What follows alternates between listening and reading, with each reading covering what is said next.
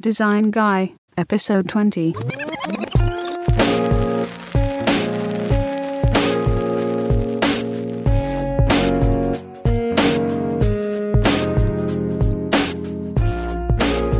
Design Guy here. Welcome to the show. This is the program that explores timeless principles of design and explains them simply. Now we're talking about the formal elements, which we previously described as the building blocks of two-dimensional design. And in the last episode, we explored the idea of point and how point becomes line as we move it about the surface of our chosen medium. Today, we'll talk about the next thing that happens in this process, which is to suggest that these elements follow a natural order. Point begets line, as we've just said, and line begets shape. Shape, then, is the next thing to occur, and shape is the element we want to explore today. But let me review that progression with a bit more precision. We draw a line beginning at a given point. And from that point, we wander about the page, and our line remains a line until we bring it on home and establish a shape. In other words, shape happens when we complete our circuit by connecting the endpoints of our line. Or we might simply say that we've outlined something, which is certainly easier. And for those of you who've logged time with drawing programs with their pen tools, this outlining process is very familiar to you. Graphic designers routinely create shapes in this way. Sometimes we take a photo of a leaf perhaps, and then proceed to trace its contours in order to capture just its shape. And this is a common task, a common process consisting of point, line, and shape. The textbooks classify shapes in three ways. First, there's geometric shapes. And these are shapes that are made out of triangles or squares or other geometric forms, and they look mechanical in the sense that they lack a hand-drawn appearance. They're the product of tools, like rulers or protractors. Organic shapes are more free-flowing in nature, as opposed to geometric, but they still look mechanically produced in that they lack brushstrokes or other artifacts of the media used. And finally, there's calligraphic. And just as the word calligraphy implies, it refers to shapes that are drawn, where we are aware of the artist's hand and the line quality of the instrument used, including the characteristics of the medium, like the toothy paper that lends texture to our pencil lines. So in a nutshell, this choice of geometric, organic, or calligraphic shapes describes different modes of expression. What I really want to convey today is the primacy of shape. Shape is the most important among the elements visually and perceptually because of the way our mind seizes upon shapes, the way our mind demands shapes in order to make sense of our environment. And this trait owes itself to the way the brain itself is wired. Many have suggested that it's simply a survival thing. For eons, we needed to scan our field of vision. We needed to perceive the shape of a lion, perhaps, and recognize them before they pounced. So it's our keen shape perception that gave us a fighting chance or the ability to run away in time.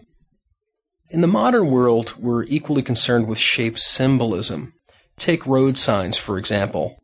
We're in our car, and that stop sign we're approaching on the corner of Maple and Main is first and foremost an octagon. And even though it's getting dusky out, and it's harshly backlit by the sun, obliterating any sense of its color or printed content, we can at least perceive its shape, which, in the idiom of regulated travel, aka the rules of the road, we take to mean stop. So it's the shape itself that provides the meaning. And so it goes as we look for the universal symbols that are sprinkled everywhere as we do our wayfinding in public places. People the world over have been trained to look for the men's or ladies' room or the airport by using these familiar, iconic shape symbols. And we've all got obsessive-compulsive disorder in this regard when it comes to shape recognition because our minds don't tolerate shape ambiguity well. We tend to want to know what we're looking at, which is probably why modern art doesn't cater to mainstream tastes. And this is because our minds crave meaning. And the idea that shape denotes meaning even creeps into our everyday language. We say things like, that's about the shape of it, or we talk about the shape of things to come as we attempt to extract meaning from today's events and extrapolate them into tomorrow. Our minds are so compulsive in assigning meaning to shapes that we even try to make sense of random things. In other words, our minds are always designing things, always trying to create order out of chaos.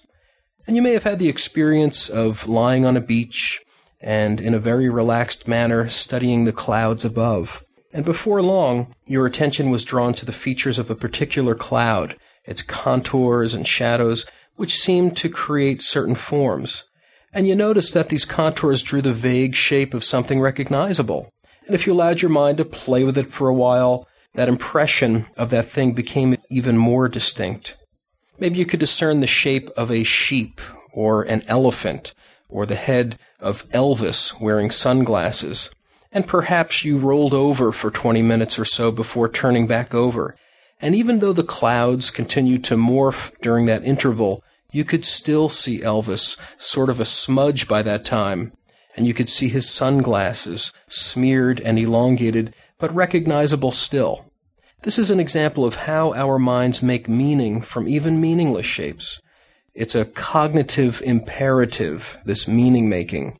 And it helps to explain why people pay tidy sums for old grilled cheese sandwiches on eBay that purport to contain the visage of the Virgin Mary. And it's all about shape recognition. Now, those are some truly awful examples used just to make the point that our brains latch on to shapes. For a better example, think of the classic logos, the famous and enduring marks of the great companies that are branded in our minds and memories. You can reduce those shapes to just one color, like a silhouette, and they remain eminently recognizable. They still retain their meaning. They still communicate. But I think the ultimate example for graphic designers is that of type. And what is a specimen of type but a letter form? And letter forms are the graphic shapes that produce letters and words, the ultimate meaning makers. And we take these shapes for granted even as we absorb untold millions of them in the course of our lives, informing and guiding our very existence by them. So designers, remember that shape is powerful and that shape ought to be primary in your arsenal. And that if you make shapes, you'll be making meaning. And if you make meaning, you'll truly be communicating. And that's all for today. I want to thank you again for listening in. And if you'd like a transcript of the show, be sure to visit the webpage at designguysshow.blogspot.com. Music is by kcentricity.com. I thank you again for listening. I hope to have you back again.